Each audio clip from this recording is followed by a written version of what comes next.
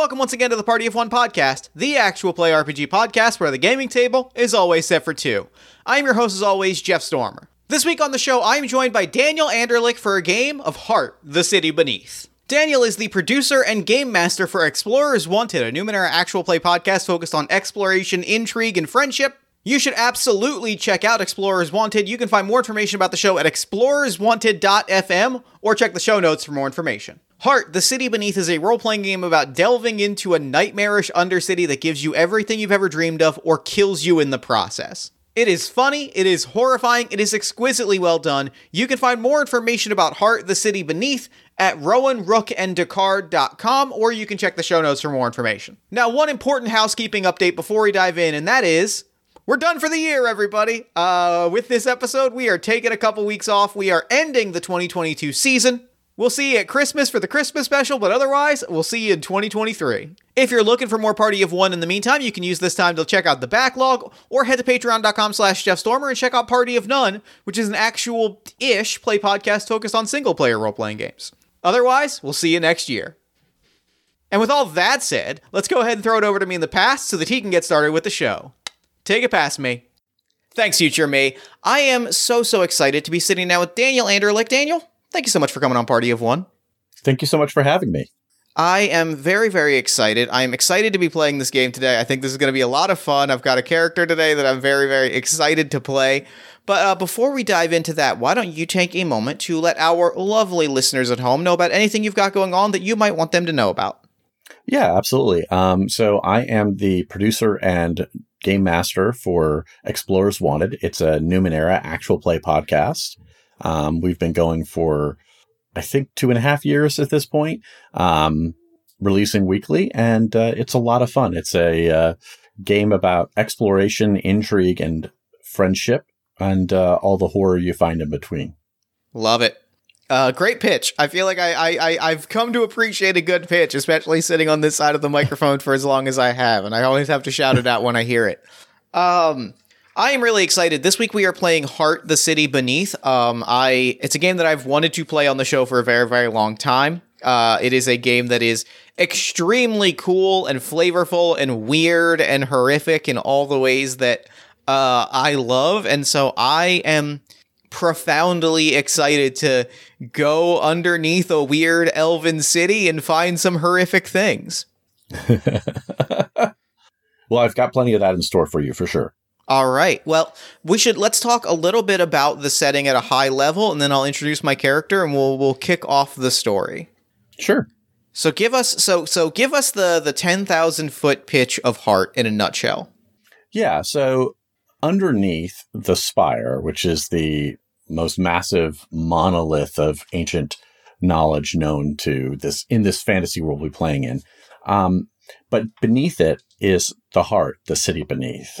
It's believed that the Heart is the source of all these strangeness throughout the spire above. The Heart, there's different theories about what it could be. Maybe it's a sleeping god, maybe it's something else, but the important thing to know is that the Heart can be almost anything for anyone.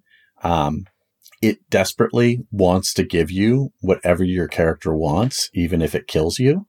It's a red, wet heaven, deep beneath the earth, where you might even encounter alien skies and who knows what, as the Heart desperately, twistedly tries to give you what you want.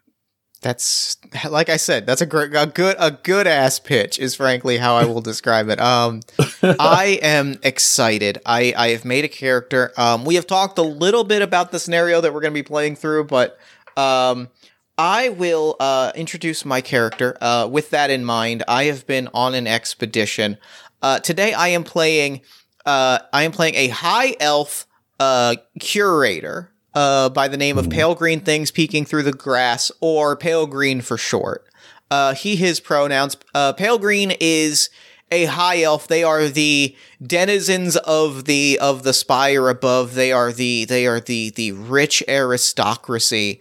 And I think in his old life above, he and his family, Pale Green and his family, were the upper crust of the upper crust. They were, to put it bluntly, the worst of the worst. And I think as my background being, or my ancestry being a high elf, I have a few questions that I will kind of walk through. Mm-hmm. I still wear a mask. I have an ancestral mask, and given my character's very particular obsession, my mask is sort of, picture like a World War I gas mask where it's just big and bulky. Ooh. And it's got the ventilator hanging down. And the thing that differentiates it is it's got a bunch of like studs and gears and latches and sort of slots that slot into very specifically like the eye holes so that you can plug in different lenses and magnifying lenses and eye pieces and eye glasses. It is this one decorative area in this very like mechanical looking gas mask, which I wear because, breath ruins the books. My character has a particular book obsession. Okay, cool. Did you bring any books with you then into the delve?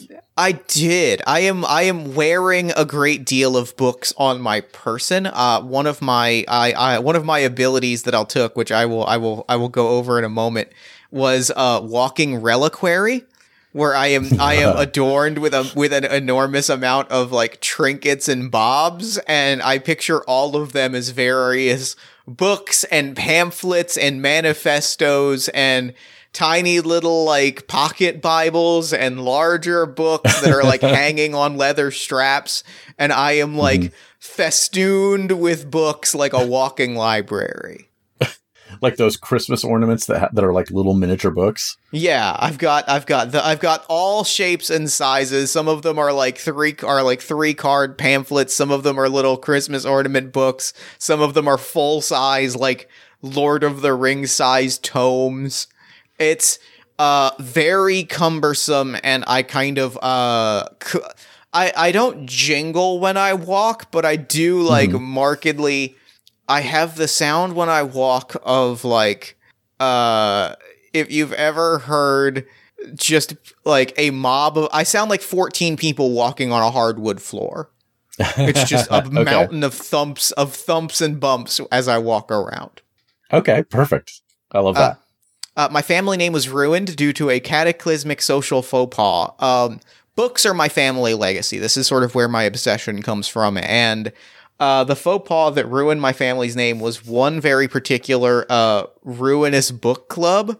They recommended an unpopular text for their book club that sparked a disastrous dinner party for which there were multiple fatalities. Wow. And thus they are no longer welcome in the city above. Yeah. Very cool. I have been kind of obsessed with restoring the glory, finding that one truly ancient like text that is going to like, I say restore the beauty of my family name, but even I at this point know better and think that it's really just that I want to shove it in the faces of the people that have pissed me off. Okay. And obviously, like I've alluded to it, but the one luxury that I cling to that keeps me centered is my books. These are old. All of them are old and ornamental, and they are very obviously like the books of various wealthy people that I have like absorbed into a collection. Absorbed with quotes around it. Yes, of course. Yeah. Okay. And so my calling is enlightenment. The impossible thing I am attempting to achieve in the city beneath is enlightenment, being that like I have to prove something impossible. I am looking for secrets within the earth. I know the heart holds the answers to my questions, and no matter what it takes, I will get them. And like I said, I am looking for a book, something old, ancient, powerful. I don't know the specifics of it. I just know that there is like there are texts buried in the heart by people that ventured down there, wrote down their findings, and then never came back. And I'm hoping to find like a text that is so old, so ancient, that provides some kind of answer that I can use to really shove it in their goddamn faces. Okay. The first step on my journey, and this bleeds nicely into my class, which I'll talk about next. Is I commissioned is really the best way to describe it. I commissioned an expedition into the heart. I hired a bunch of hunters. I brought together the best of the best, and we embarked on a journey into the heart. And Daniel, can you tell me briefly what happened to that expedition?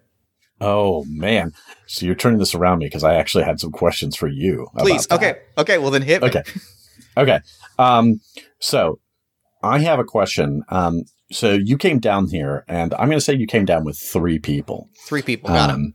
The first one was Thrushes in the Meadow, and that also a high elf.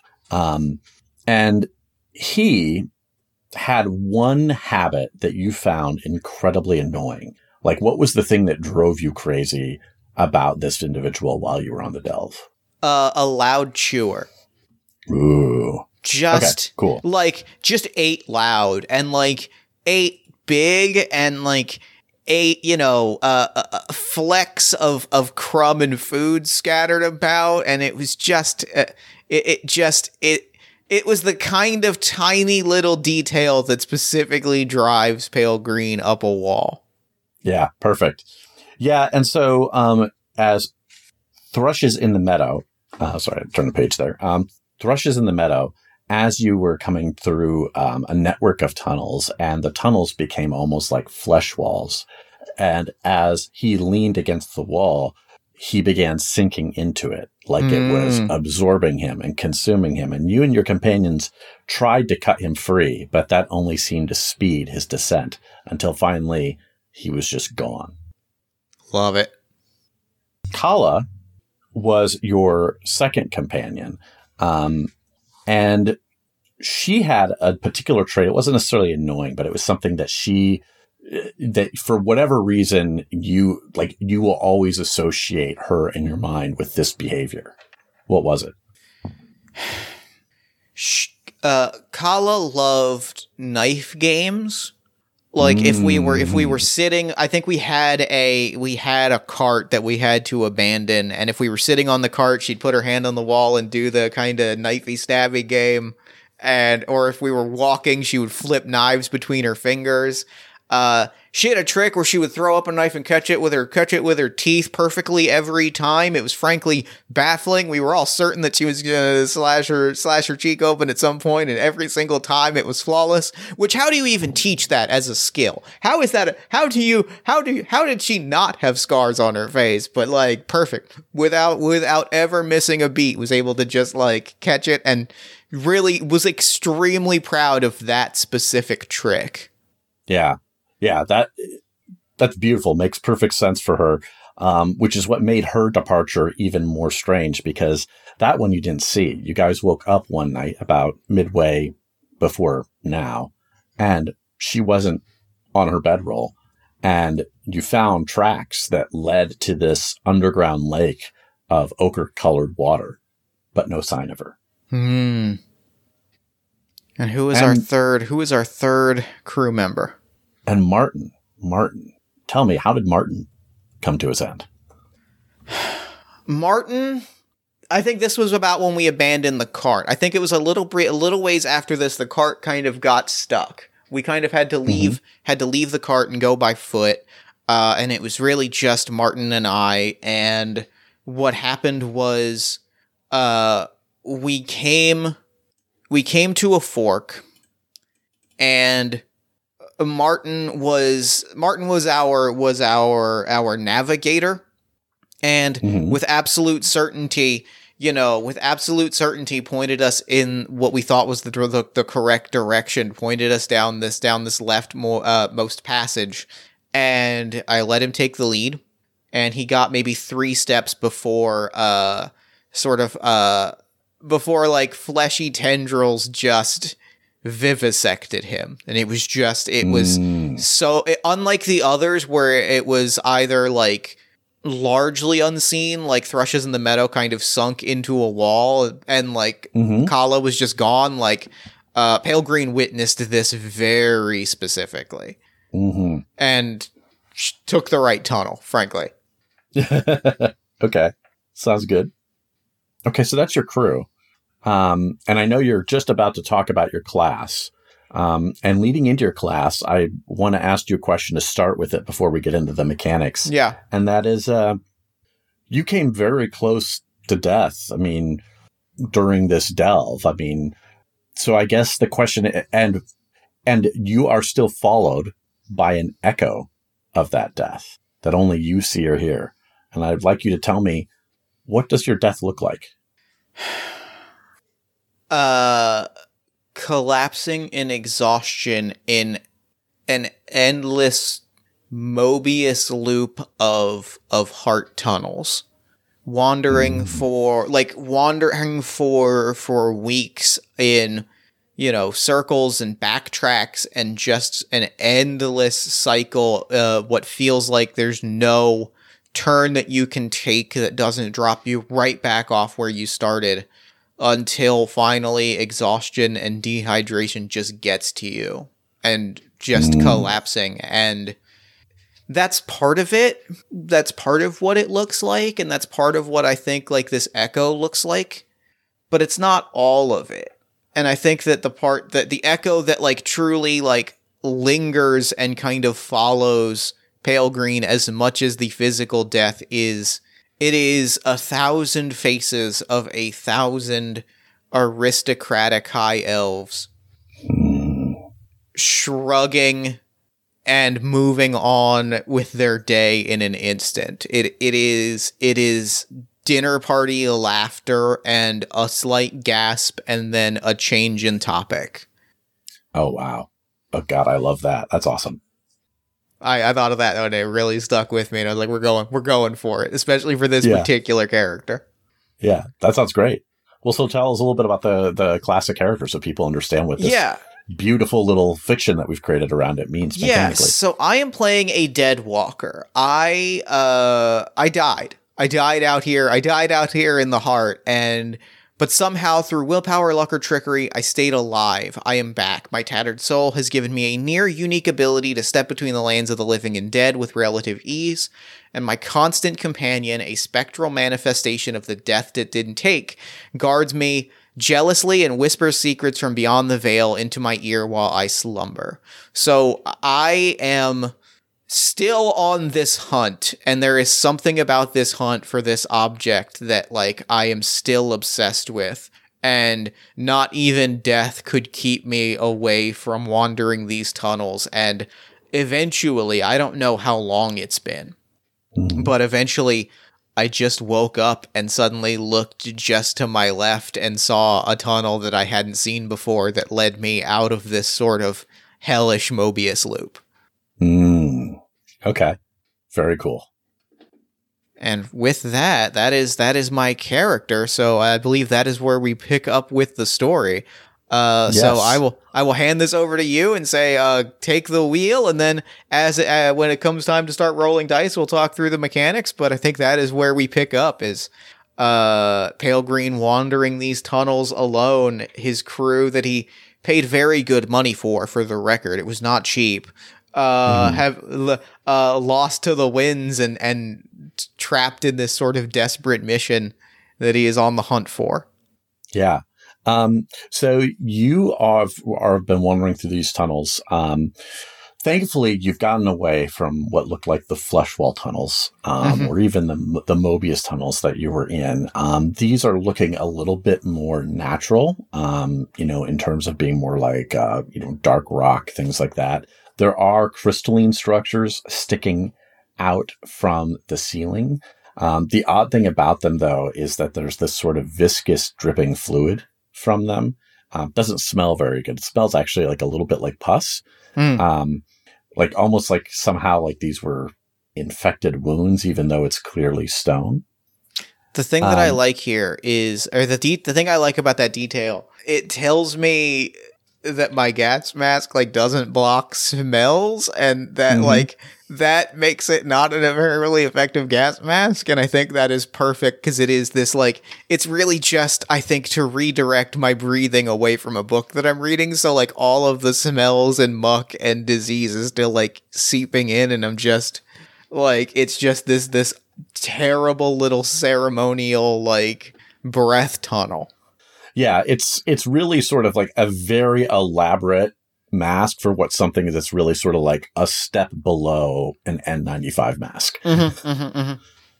Okay, cool. So the book that you have, like that brought you on this delve, like you're actually following a lead. You're very, very lost right now, but you're following a lead. There is a book that has been discussed as supposedly being held somewhere down in this direction. You got some intelligence from a blood witch, which you're not used to trusting, but you're in the heart, and sometimes you just have to make do. But the book you're looking for, you know, is titled Carnival's End. Carnival's End. And it's significant because there are rumors, you've heard stories of people essentially ensnared by carnival dancing. The people that like this group goes through and people become helpless except to dance for the rest of their life with this group, regardless of what it does to their body.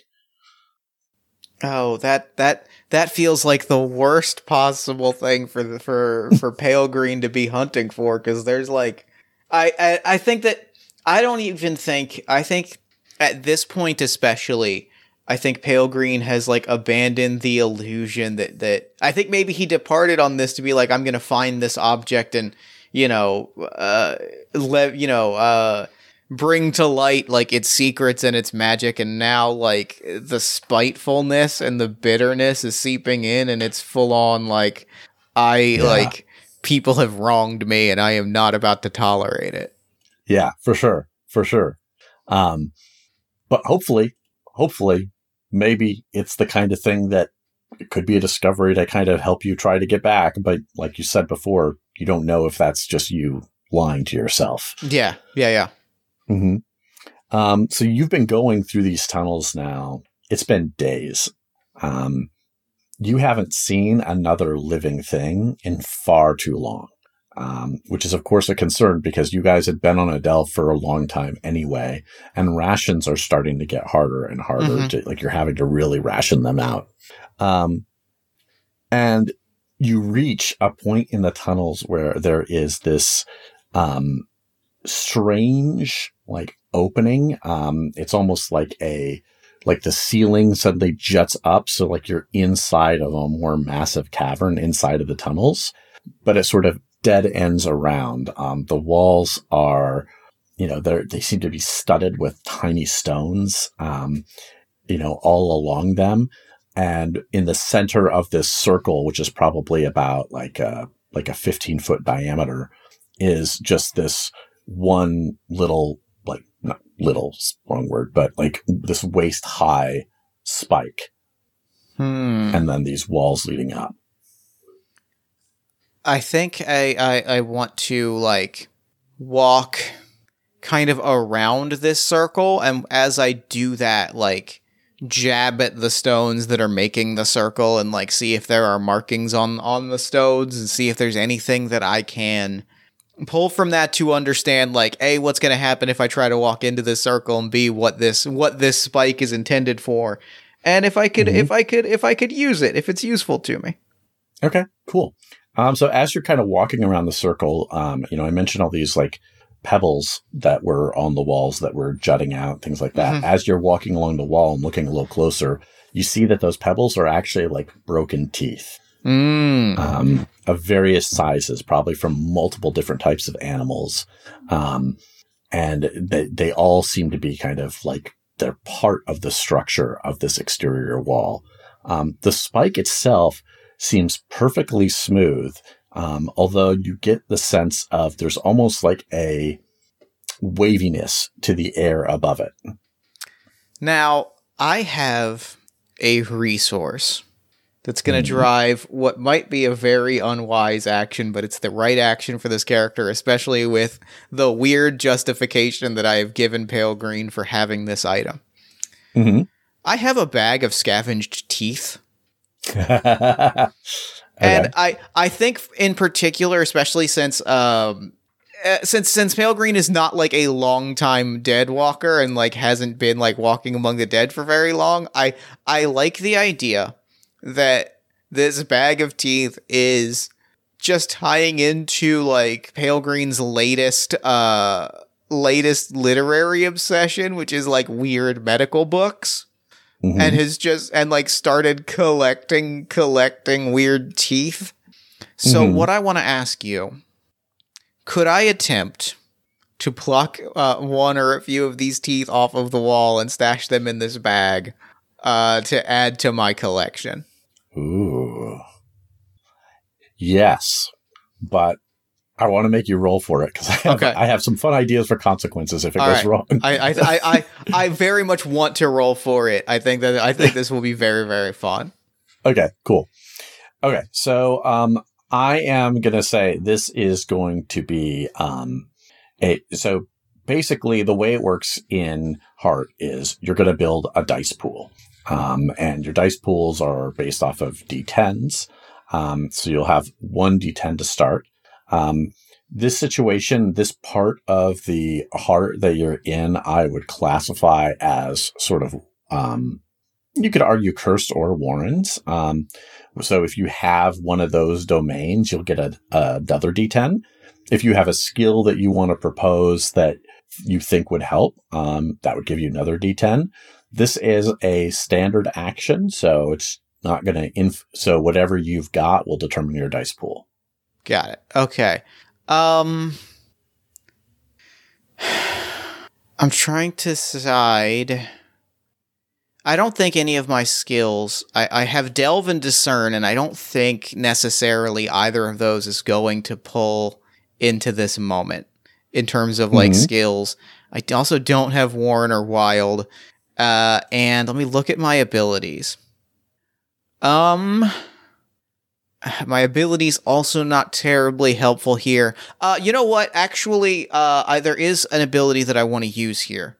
Okay. Just to use it and be. No, I was tempted to use my unorthodox methods and just claim a 6, but I think I'm more interested in the potential for failure than I am taking that 6, and I want to maybe save that result for later. Okay. So I'm gonna roll this 1d10 and see what happens. Okay. That is a 5. I should have taken that 6.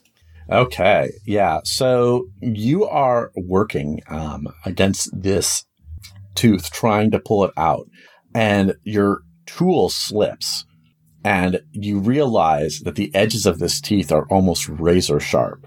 So you cut your hand against it as your hand slips. So could you roll me 1d4? Yes, indeed. That is a 1. Okay. So that is 1 stress to blood. Okay. So you two have different resistances, and you might have certain protections or things like that. But so that's 1. Yeah, I do have 2 protection to supplies because of all of my books, but I'm going to take 1 stress to blood. Mm-hmm. And since it's only, so it's 1 stress, we still need to roll for fallout. So anytime that you take stress in this game, the less stress you have built up, the better. Because every time you take stress, I'll roll a d12. If I roll your stress total or lower, you'll receive fallout, which will get rid of the stress, but will have some other consequence, which may or may not be good. Okay. So, and that's total. Is that total stress? Is that total stress by the resistance? So is that just for blood, or is that all added together? So it's very ambiguously worded in the book. I always base it off of the resistance track. Got it. Okay. For that type. Okay. I rolled an 8, so no fallout. But you do cut yourself pretty badly against this. It's a nasty cut. And I think I am immediately. I am not inclined to be okay if taking this cut. I think I immediately get antsy is how I would describe it. I think I get antsy and impatient and frustrated the second that the cut happens, and I react to it in a way that is like more angry and more upset than it should be for even for like the nasty cut that it is. Like, I am flailing a little bit and cursing and shouting until I finally snap back into like, it's fine, whatever, it is what it is. Okay, cool. Well, now what do you do? I think I'm gonna go poke around at this spike and see what I can find. If I, no, I think that Pale Green, being Pale Green, would go and like investigate the spike. I think as a curator and scholar, I think that it is my obligation to understand this. This could be, even before I find Carnival's End, my true calling. This could be another great discovery to add to my manuscript when all is said and done. Okay, cool. So you approach this thing, the air above it, like as you get closer, you can see that sort of waviness in the air above it. Just, it's very strong. I mean, it's like looking across, sand dunes on like over 100 degrees. And is there a gap at the top of the spike, or is the heat just emanating off of the spike itself? I think looking closely, it appears that it's emanating off the top of the spike itself, but oddly, you don't see any sign of like warping or score marks or anything like that. Like the tip does not, it's not like the tip appears hot. It's almost like the air, like for everywhere it touches the tip and up, is hot, but there's nothing about the structure itself that seems warm, or even particularly designed to be warm. Could I make a roll to see if I understand if there's any significance about this? If there's anything in my old notes about what this could look like, and start to more aggressively, I guess. As we establish stakes, which is step one, I guess, like, putting out my action as well as the potential stakes that follow from it, like, start to mess with this thing or start to kind of like fall back on my training and my knowledge and my readings to see if I can spot what exactly, like, what the significance of a spike like this is and how one would interact with it. Mm-hmm. Yeah, this definitely feels like an occult domain topic. And there are a couple different skills that you could argue for it. Like if you had like delve or discern, or if you had other ideas too, I'm open to that too. Those are the two skills that I have. So those are going to be the two that I was going to argue for. So that feels perfect. So I think with those, so I'm going to roll 3d6 here, or 3d10, and take the high result. Yep. It is a 5, an 8, and a 5. So the high result is an 8. Okay, excellent. So with an 8, you succeed. You don't take any stress. Everything goes just the way you hoped it would. This is definitely connected to the rest of this structure. The heat here seems to be like, you're not sure exactly how this heat is coming up. It is definitely either occult or like far advanced technology, one of the two. May not be a distinction with a difference to you. But it is definitely tied, like something about this room is dictated by that warmth. And you start thinking that actually what's supposed, like that heat is there not just to emit, but it's almost like you get the feeling of like an incinerator. Mm-hmm. But if there's an incinerator, that means that if this is here to be an incinerator, that means that there must be things to incinerate, and or it means that the correct way to go is away from it. Are there any slots or like entry points for things to go into the incinerator? You don't see any slots per se.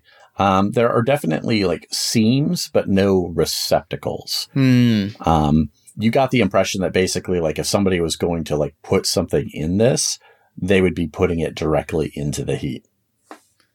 Almost like it burns whatever it needs for fuel. Right. Yeah. So then I think that the next thing that I am looking for is scanning the floors and any paths around these stones to see if there are, because obviously if this thing exists to burn things, then someone would have, in Pale Green's estimation, somebody would have come here to burn something. So I think Pale Green is starting to like scan the floors to see if there are footsteps leading to the incinerator, because if there are footsteps leading towards the incinerator, then there will be footsteps leading away from it, which will lead towards things that need to be incinerated, which tend to be, I think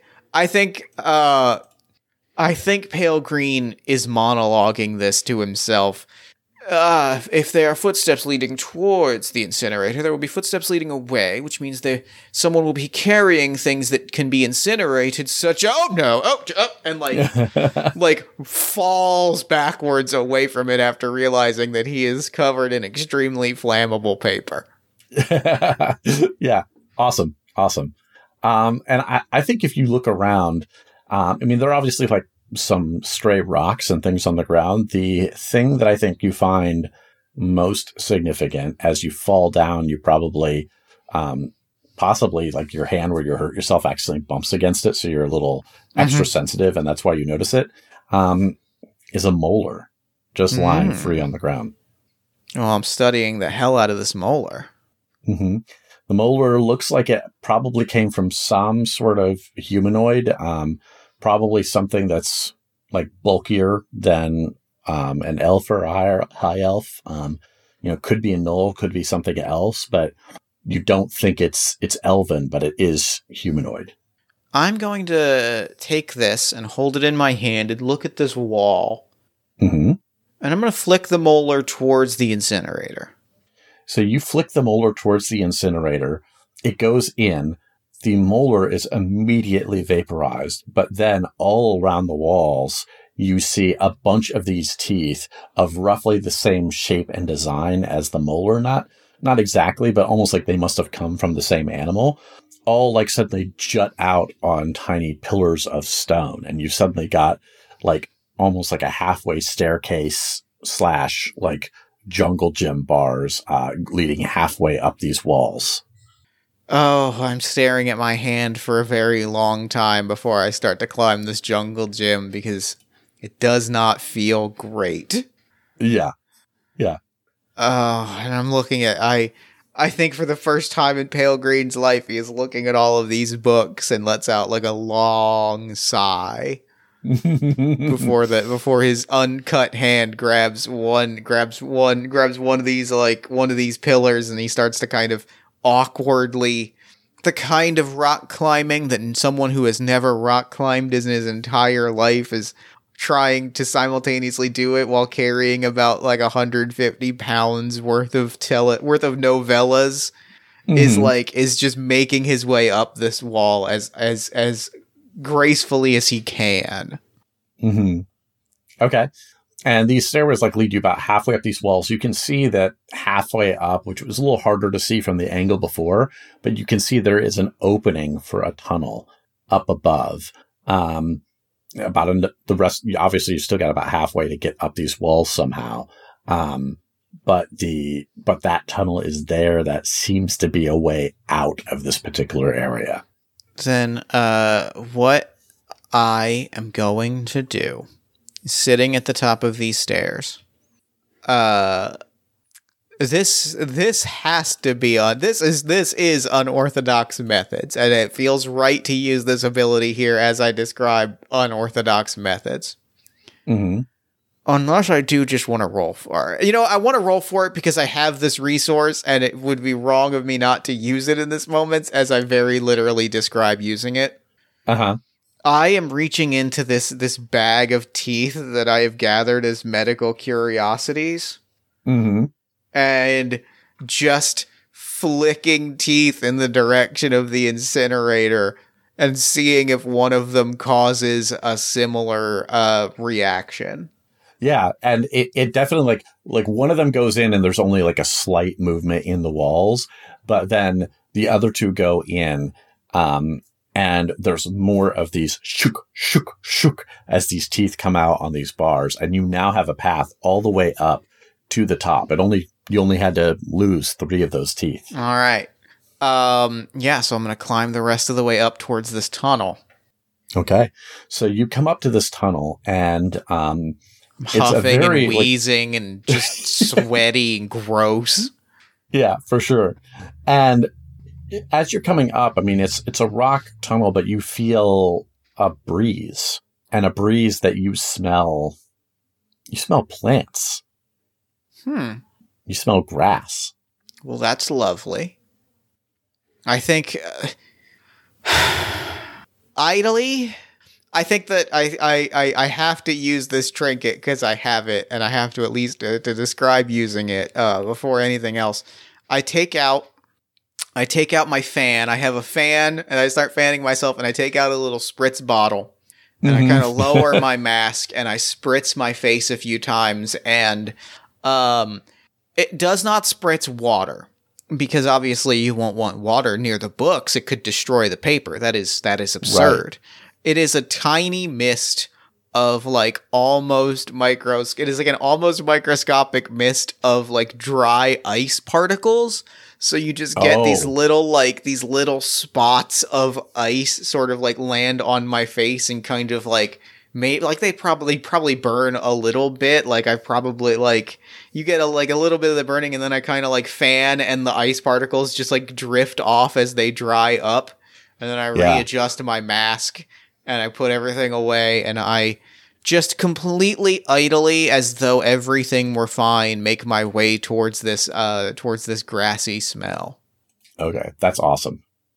So now you've cursed yourself, Jeff, because you're definitely going to need to find Foley if a fan for that. Great. Love it.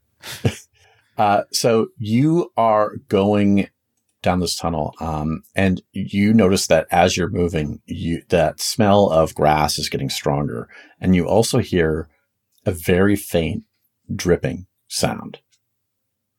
I immediately stiffen up. I think Pale Green gets... Despite everything, I think Pale Green gets aggressively defensive the second that he hears dripping, because you don't want to get water on the books. It would damage the paper. That would be absurd. And right. I think starts to very cautious, with an abundance of caution, more caution than dripping water probably deserves, continues to make his way down the tunnel, kind of hunching his back a little bit, as all of his books and pamphlets dangle down beneath him, is making his way forward, kind of hunched down in a defensive pose. Okay, cool.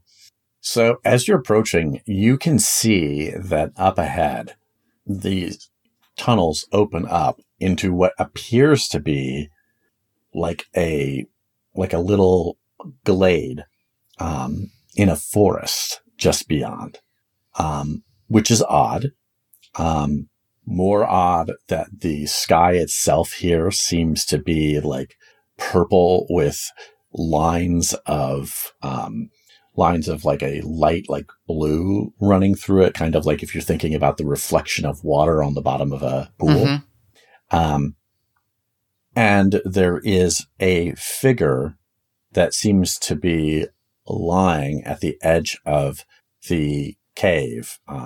Definitely could be an elf, could be somebody else. It's not 100% sure from this distance.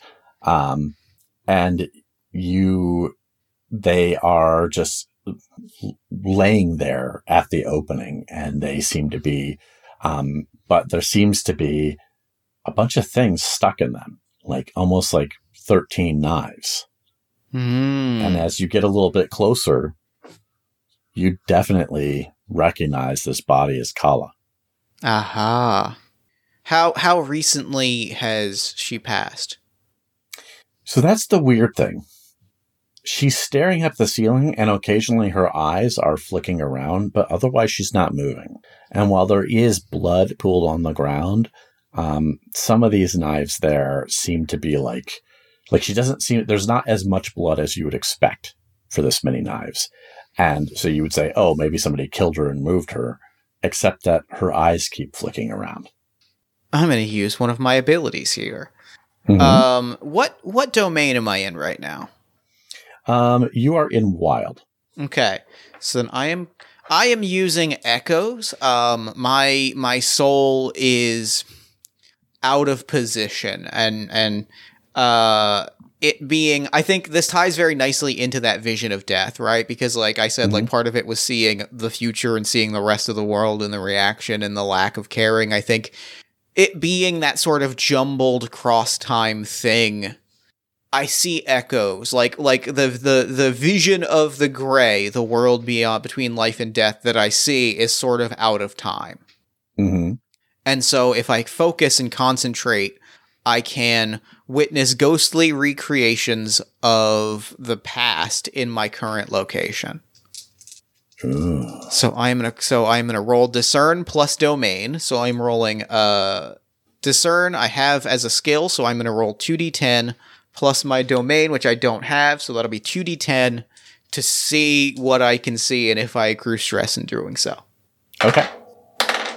That is a 6 and a 5, so I'm gonna succeed and take some stress. Okay. Roll me a d4. All right.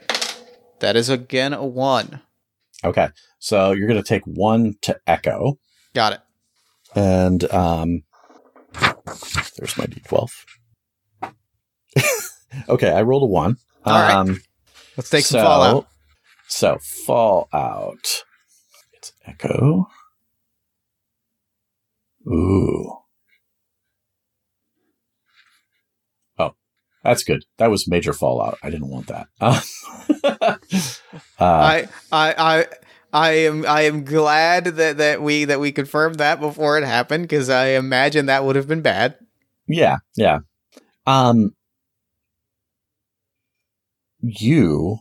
Let's see here.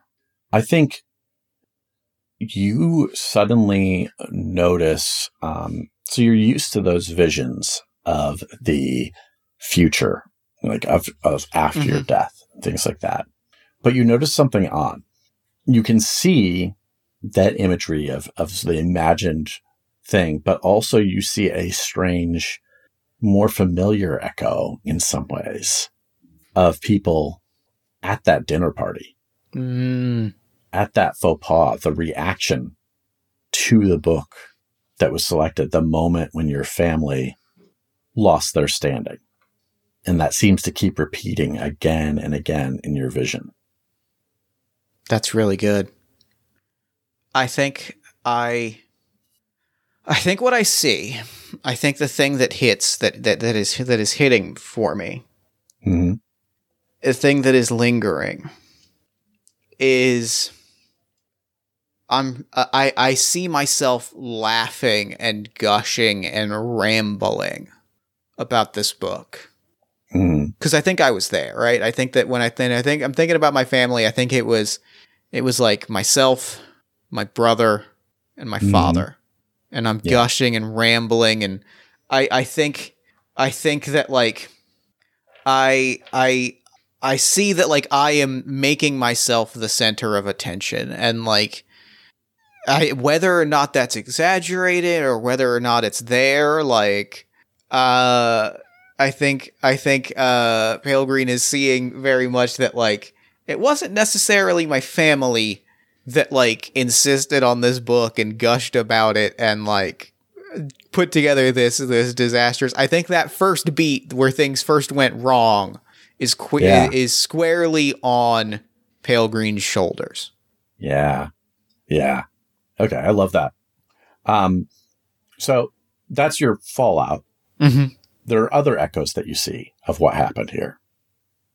And you see Kala coming to this edge, just dripping water, already with like 5 knives in her and a bag. And she took out of her bag, one at a time, each of these other knives, and carefully, like with this distant look in her eye, stabbed herself one at a time until she finished all 13 and then lay down.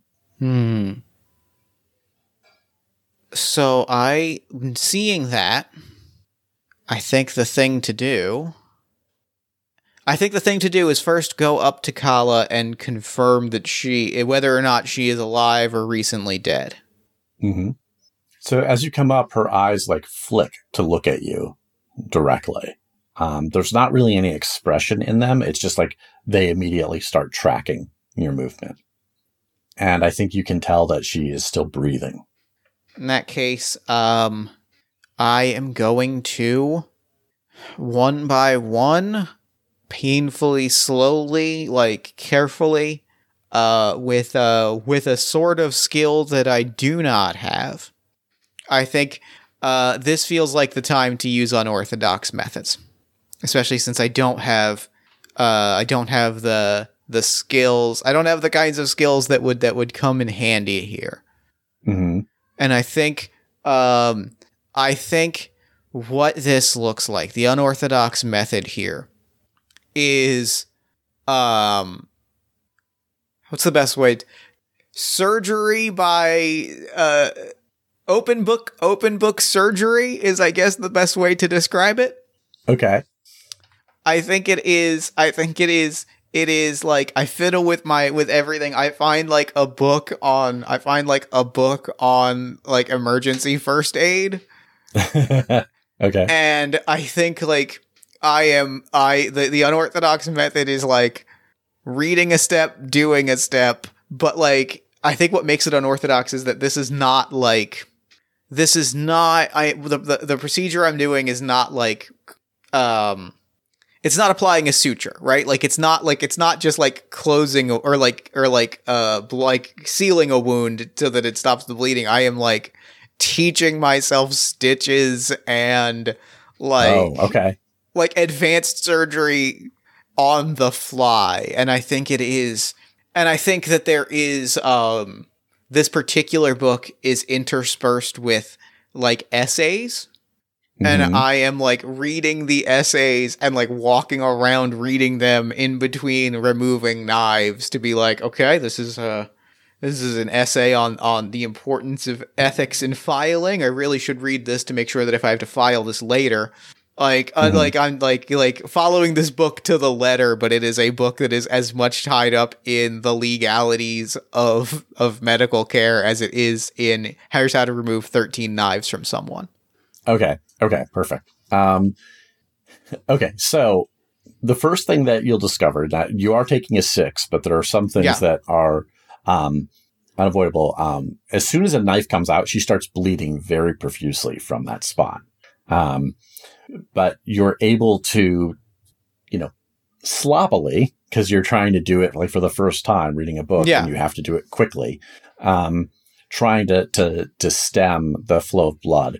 And one of the things that you notice is that something like you've gotten through like 2 knives at this point when you notice like every time you pull out a knife, there's almost this sense of anger in your hand, like almost like the knife is angry.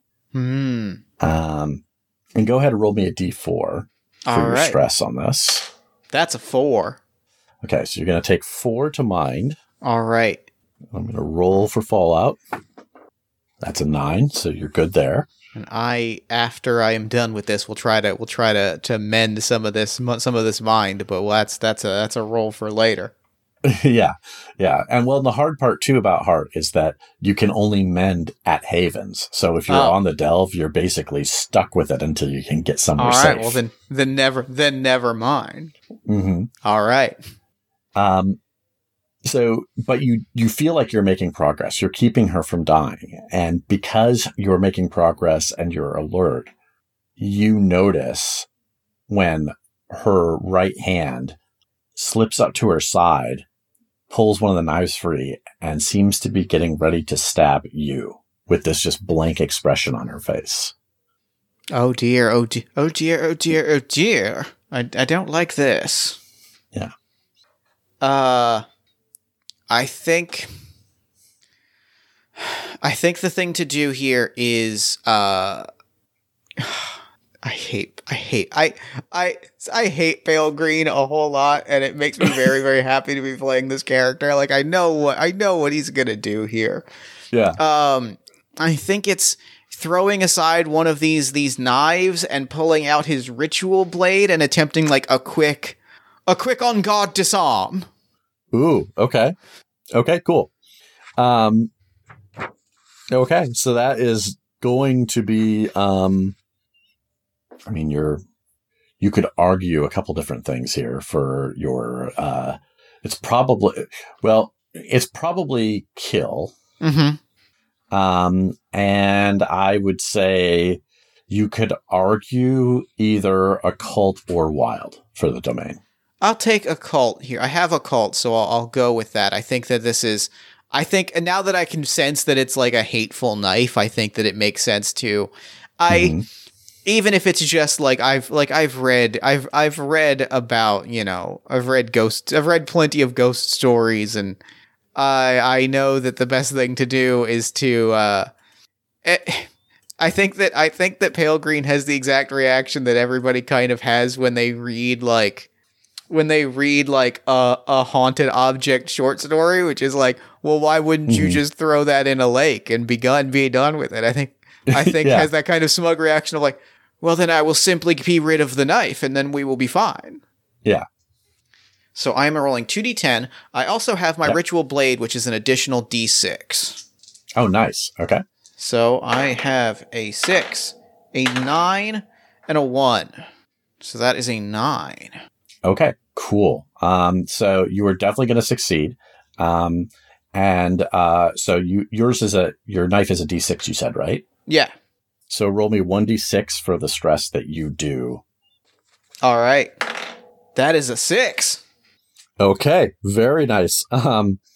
So you knock one of these blades away, and in the process, I don't think you're trying to kill her, right? You're just no. I'm trying to destroy. I'm trying to get not maybe if not destroy the knife, get it out of the equation.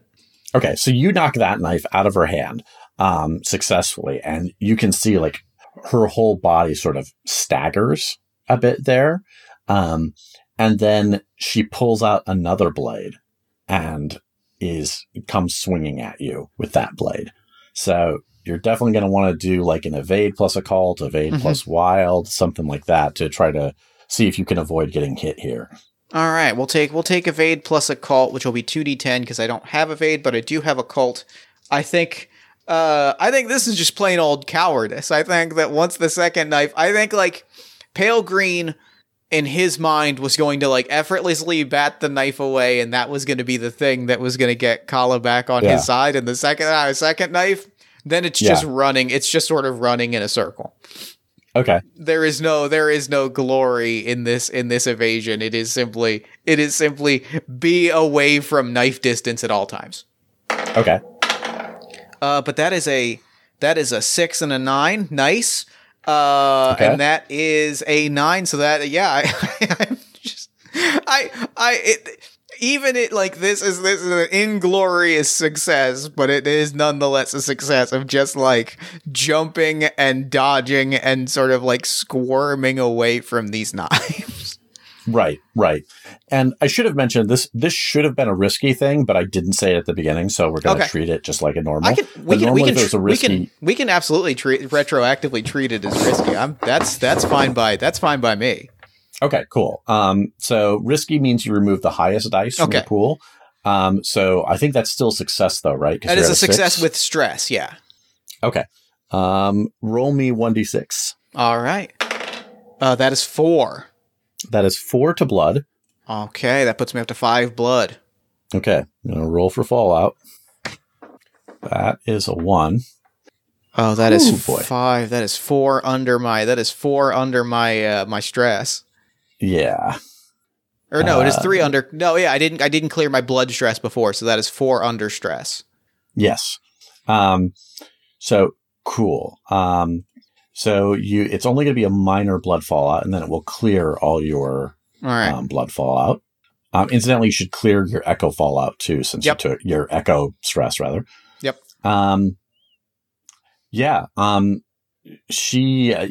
managed to dodge out of the way, but you just climbed all this way carrying all these books. I think you're winded. 100%. So like basically what that'll mean is that the next time you attack with your ritual knife, you'll be down 1 dice size for its amount of stress that it does. Got it. Okay, what would you like to do? You can keep running around in circles. You could try to attack. You could try to do something completely different. You could try running away. You could do any of those things. I think I have to at least try. I have to at least try and get these knives away and try to bring back Kala. I recognize that I owe this to her. Okay. So cool. I am going to take my blade, and it worked last time, so on guard. Okay, cool. So once again, that is going to be kill plus occult. And it's going to be risky. So you'll build your dice pool, then whatever you roll, take the highest die away. And I am rolling D8s instead of D10s as I try to do this. No. That'll be for the amount of stress that you do. Oh, for the amount of stress. You hit. Got it. Oh, okay. I see what you're saying. Okay, perfect. Yep. Then I am rolling 2D10. That's not good. That's a 4 and a 3. The 4 goes away, which leaves me with a 3. Ooh, yeah, that is rough. That's not good. Okay, so it could have been worse. I mean, you could have failed and taken double stress. That's true. That is true. So you come in to get at her, and she kind of like dodges around and swings. So go ahead and roll me a D6. That is a 1, thankfully. Okay. So that is 1 blood stress as she kind of nicks you as you attempt to get her and miss. All right. And so the other thing about Heart is that there's no like proper initiative order. Like it's just sort of narrative. So like she essentially did her thing by responding to you. So it's up to you what you want to do next. But if you take too long, I'll have her do something. I think the plan here is I can't outfight her. This is what she is trained to do, and this is why we hired her. And I know this, and I got lucky with the first one. And it's not going to work again. So I think I have to. I mean, I'm not exactly good at speaking to people, but like I gotta try and make an appeal to her on a level, and like Kala, I promise you, you do not want to do this. We can find Carnival's End together. You just have to fight through whatever is going on here. Okay. That sounds like a compel. Yep. Will we still call this a cult? Sure. All right, that's 2d10. Oh, that's a 1 and an 8. Whew, I'll take it. I will take that. I've never been happier. I rolled that 1 and was like, oh fuck. So there is like no understanding in her eyes. And when her mouth opens, the voice that's coming out is sort of wheezing. It's like something is trying to make noise through her mouth, but is totally unfamiliar with how the organs work properly. And it's like, you disturbed the meeting. And roll me a d6. 4. Okay. That is going to be 4 mind stress. Oh, that's very bad. That's very, very bad. Yeah. Oh my, no, that's 8 mind stress. That's not good. Okay, let's see what happens. That's cocked. Okay. Okay, that's a 2. That's a bad number to roll, is the thing. Yeah. So let's see here. Mind stress, mind fallout. Well, the good news is your mind fallout is about to get cleared. Yep. That's the good news. Wrong PDF. Ooh. That's not a noise I like hearing, is the thing. Ooh. God, these are all so good. You have an issue where those echoes of your past. right? That we talked about. Like, you're seeing the dinner party. There's the echoes of your death, the future death, and her. But then you also see strange figments of her, like when you were first going on the Delve together. And it starts becoming really unclear to you which are the things from your memory, which are the things from your death, and what's happening right now. You know something's wrong. And like instinctively you can think about, how you might, parse through this. The problem is that from a perception standpoint, it all seems equally valid in front of you. Yeah. I think. Except for one thing. Yeah. Which is your death, which you can see it arch an eyebrow at you expectantly. I think. I think at this moment, I think Pale Green's salvation is going to be leaning into his worst impulses. And I think as he starts to come back to that moment, as he starts to see the knives and the people at the party and those same people being horribly unimpressed by the story of his death, I think that like the thing that happens, the thing that he follows up with that is to kind of stand up, and he takes out his bottle of homemade ambrosia. And he kind of takes a swig of it and like is sloshing it around in the sort of water skin, and is like, I believe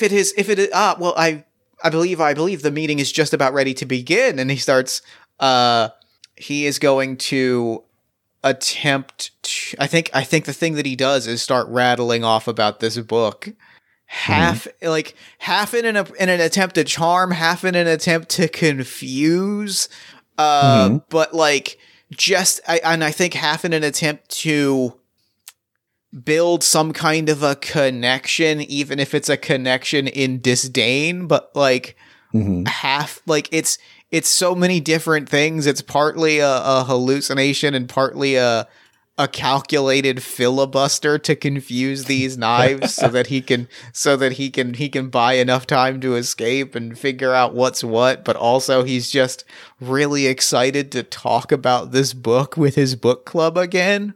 Okay. And he just starts rattling off details about this book.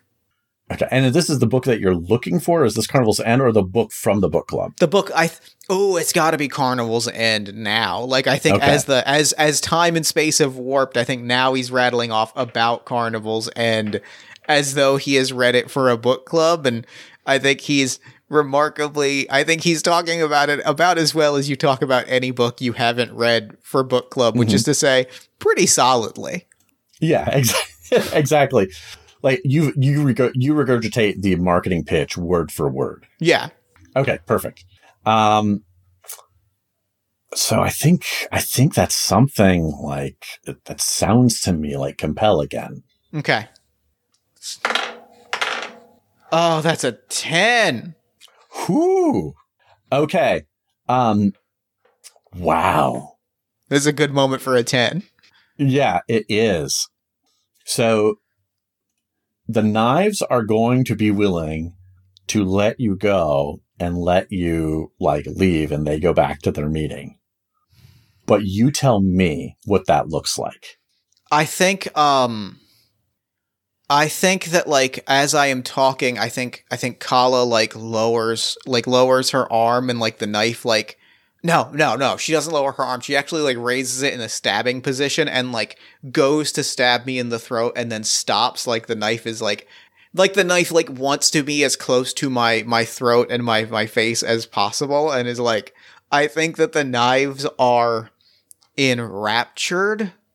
I think that they are listening closely, and like time and space being what it is, right? Everything kind of blurring together. I think this plays very, very nicely. We're about to get real weird with time and space, and it's going to be sick. And I think that the critical hit is, if I may, I think there's a really cool moment to pull from this critical hit. because I had said a thing that now clicks into place in a really fucking weird and cool way. I think I'm talking, and the knife stops at my throat as I'm regurgitating the story of Carnival's End. And I'm talking about the legend and how it makes people dance and dance. And the knives are listening, and the knives pause, and like, the knives are fascinated, right? Like, they are, I think, kind of, we see them start to like wiggle around and start to like remove from Kala. And the thing that remains, because I can't change the past, is that the other elves are just like, they're like, did you even read the book? We were talking about the poison orchid. What are you even talking about, Carnival's End? And the knives are wiggling, and they're so enraptured. Do you remember what I said happened at the end of that party? Oh my God. I said there were multiple fatalities. Oh, that's right. I think what happens is the knives leave Kala, and like knives just start flying into elves. That's awesome. I even wrote down multiple fatalities. Wow. And I think like what happens is like there's this moment, and I think that my death is staring at me, and like the second eyebrow raises.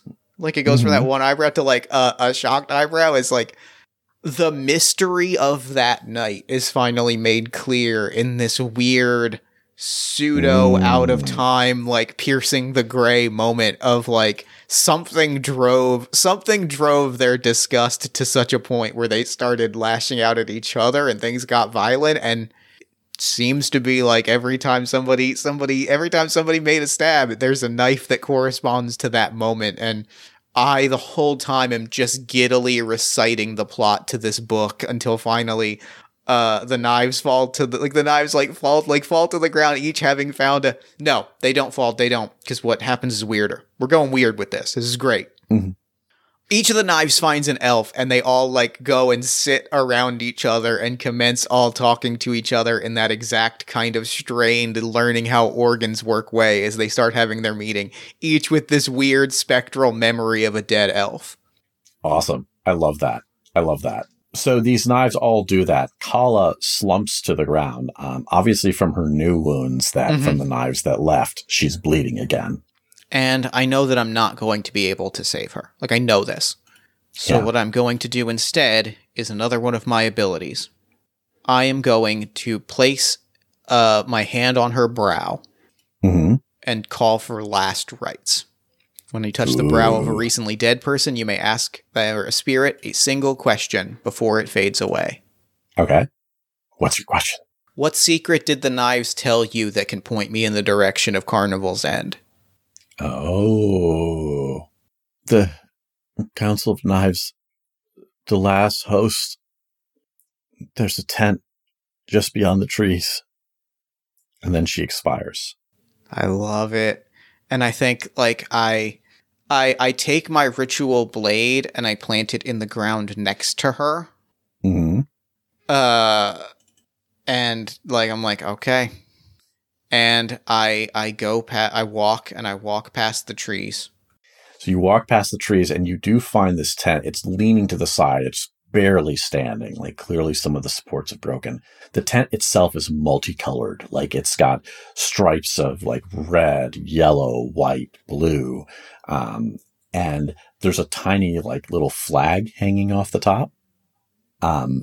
But like I said, it's just barely hanging on, and the fabric is like parted at the entrance. And I am going to make my way, like I'm going to part that entrance the rest of the way and peer inside and and see what is waiting for me in this tent. There's a small, like portable, like stand, like something that you would double as a footstool, or like if you're on your knees, use it as a table.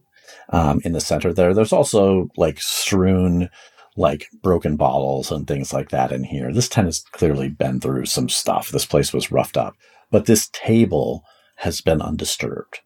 And sitting on the table is what appears to be it looks like it's about like a compact, like a makeup compact, made of beaten bronze. And next to it is a leather-bound book. horrible thing among horrible things, you can already tell from the distance that there are some pages that there's like a gap in the center. Like, so somebody's torn out pages. But you can see the cover. And in rather plain script, it says Carnival's End or The End of Pain. I do a little dance to myself in this moment. With all the clacking is stuff like that as you're dancing. Thumping and clacking and clattering, and I go and I remove a book from one of my many like sleeves or pouches that's about the size of Carnival's End, and giving a quick scan to the room to see if I see any like pages that have been scattered around. I'm gonna take it in this this bronze object. I'm gonna take it and I'm gonna stash it. Okay, cool. Do you look at them at all? You're stashing them? As much as I think this is the moment where as much as Pale Green wanted to present as the cool, enlightened horror fan earlier, I think this is the moment where at a certain point a character in a horror story has to walk through that door, and I think this is the moment where he flips through those pages. Okay. So you flip open those pages. There is a section in there titled on the Carnival Dance, and there seems to be an elaborate set of rituals there, like the kind of thing that, like, just the materials alone would take a month to gather. And that's if you had like unlimited money to spend to have, and merchants available. But book 2 catches your attention, and that is The End of Pain. And when you flip it open to that page, there's a very simple prescription: to go to the carnival and see the great clown Pagliacci. How dare you? How dare you? How dare you? How dare you? I think that can you give me a final scene as we end our session? Yeah, I think that what happens is I think it's just cackling outside of the tent, as I think that is just at sweating and bloodied and broken, seeing that and just cackling, laughing, half with the understanding that he is not getting out of here, right? Half with the understanding that getting here was luck. Yeah. But I think that what happens, the thing that we see is he is laughing and he's sitting and he's showing that book, and we see that as he sees it, past and present and future and life and death are still all blurring together, and inside that tent are 13 elves with knives in their guts, and Kala and Martin and thrushes in the meadow, and his brother and his father, and all of these people, as he's showing them the page and screaming and laughing. And I think that he is, with I said, the implicit knowledge that he's probably not getting out here, but finally getting the thing that he wanted, which was to shove this in everyone's face that did him wrong, in this hallucination, maybe memory, maybe echo of their death that may or may not be tied to these hateful knives. Just get his dance is rolling on the floor, ingloriously laughing at this as we pan out from the tent, and that is game. Yeah, thank you so much for playing with me. This kicked ass. This was great. Oh, this ruled. This was everything that I wanted and then some. That was fantastic. I love this setting so much. It's so bizarre. It's so cool and weird, and you did such a good job of making it cool and weird. And I know that in the book, the intro from Grant and Chris, it says we've pretty much just left it up for you. So I appreciate you really bringing the energy and making it cool and weird and interesting. It kicked ass. Yeah, it was so much fun. I had so much fun with your character. I loved it. Now, this is where I reveal my hand, which is, I had originally just been like, oh, the Deadwalker is a really cool concept. Like, you had told me the premise that we were looking for this book, and I was like, that's a really neat thing if he's a Deadwalker that woke up. And then as soon as I read through the questions and it was like your family was ruined with a faux pas, I went, well, there's only one direction I can take with this, and there is really like only one fictional character that I can pull energy from, and I'm glad that we got a Pagliacci joke in there, because this means that with High Elven Fraser Crane, like, I got all of the Jeff Stormer beats into the episode. Excellent. That's what we're here for. I'm very happy. Thank you so much for playing this with me. Before we wrap up, where can people find you and your work online? Yeah, you can find me on Twitter at Andrlik. That's ANDRLIK. I also infrequently write things at andrlik.org, which is the same spelling. And most importantly, you can listen to my actual play podcast where we play Numenera, but we've also done diversions like playing Heart and things like that. And that's at Explorers Wanted on Twitter or explorerswanted.fm on the web. Thank you so much for playing this with me. I'm still beaming about this. This kicked ass. And for now, I'm going to throw it over to me in the future so that he can wrap up with the show. Take it, future me. Thanks, past me. And thanks again to Daniel for coming on to the show. I could not be happier with that game. That ruled. That was funny and scary, and I legitimately cannot believe that our last episode of 2022, that we ended our year with a goddamn Great Clown Pagliacci joke. I could not be happier about this. I did not plan it that way, but it worked out in such a way that I could not be happier. Anyway, be sure to check out Explorers Wanted at explorerswanted.fm. Be sure to head to rowanrookandacard.com to check out Heart, the City Beneath. And be sure to follow Daniel on Twitter, I guess for now, at Andrlik, ANDRLIK. Then, if you want to keep up with the show, there's a lot of ways you can do that. You can follow us on Twitter, again, for now, at Party of One Pod. You can head to partyofonepod.tumblr.com to follow us on Tumblr. You can follow us on TikTok at Party of One Podcast. You can also join our Discord community at bit.ly/partyofonediscord. Or I guess you could follow us on Facebook, but like, why? If you'd like to support the show, you can head to patreon.com/JeffStormer or Ko-fi.com/JeffStormer and support the show financially. You can leave us a nice review on Spotify, iTunes, or Podchaser. You can tell a friend about the show. You can rave about the show on social media. You can buy a t-shirt at bit.ly/partyofonemerch, or you can sign up for our newsletter at buttondown.email/partyofonepodcast. And then after all of that, if you want to listen to some more great podcasts, check out All My Fantasy Children at oneshotpodcast.com. That's a character creation, storytelling, and world-building podcast where my best friend Aaron Catano Saez and I take a listener-submitted prompt and spin it into an original fantasy character.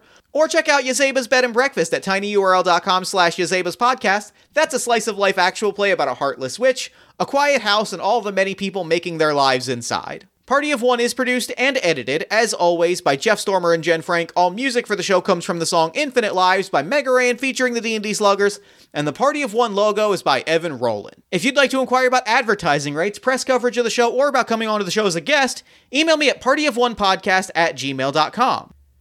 And, unless I am mistaken, I believe that is all we do here, so until the Christmas special, until 2023, thank you as always for listening. Remember to fight the forces of fascism every single day. Remember that self-love and self-care are radical and defiant acts of resistance, and as always, party on, everybody. Never gonna die.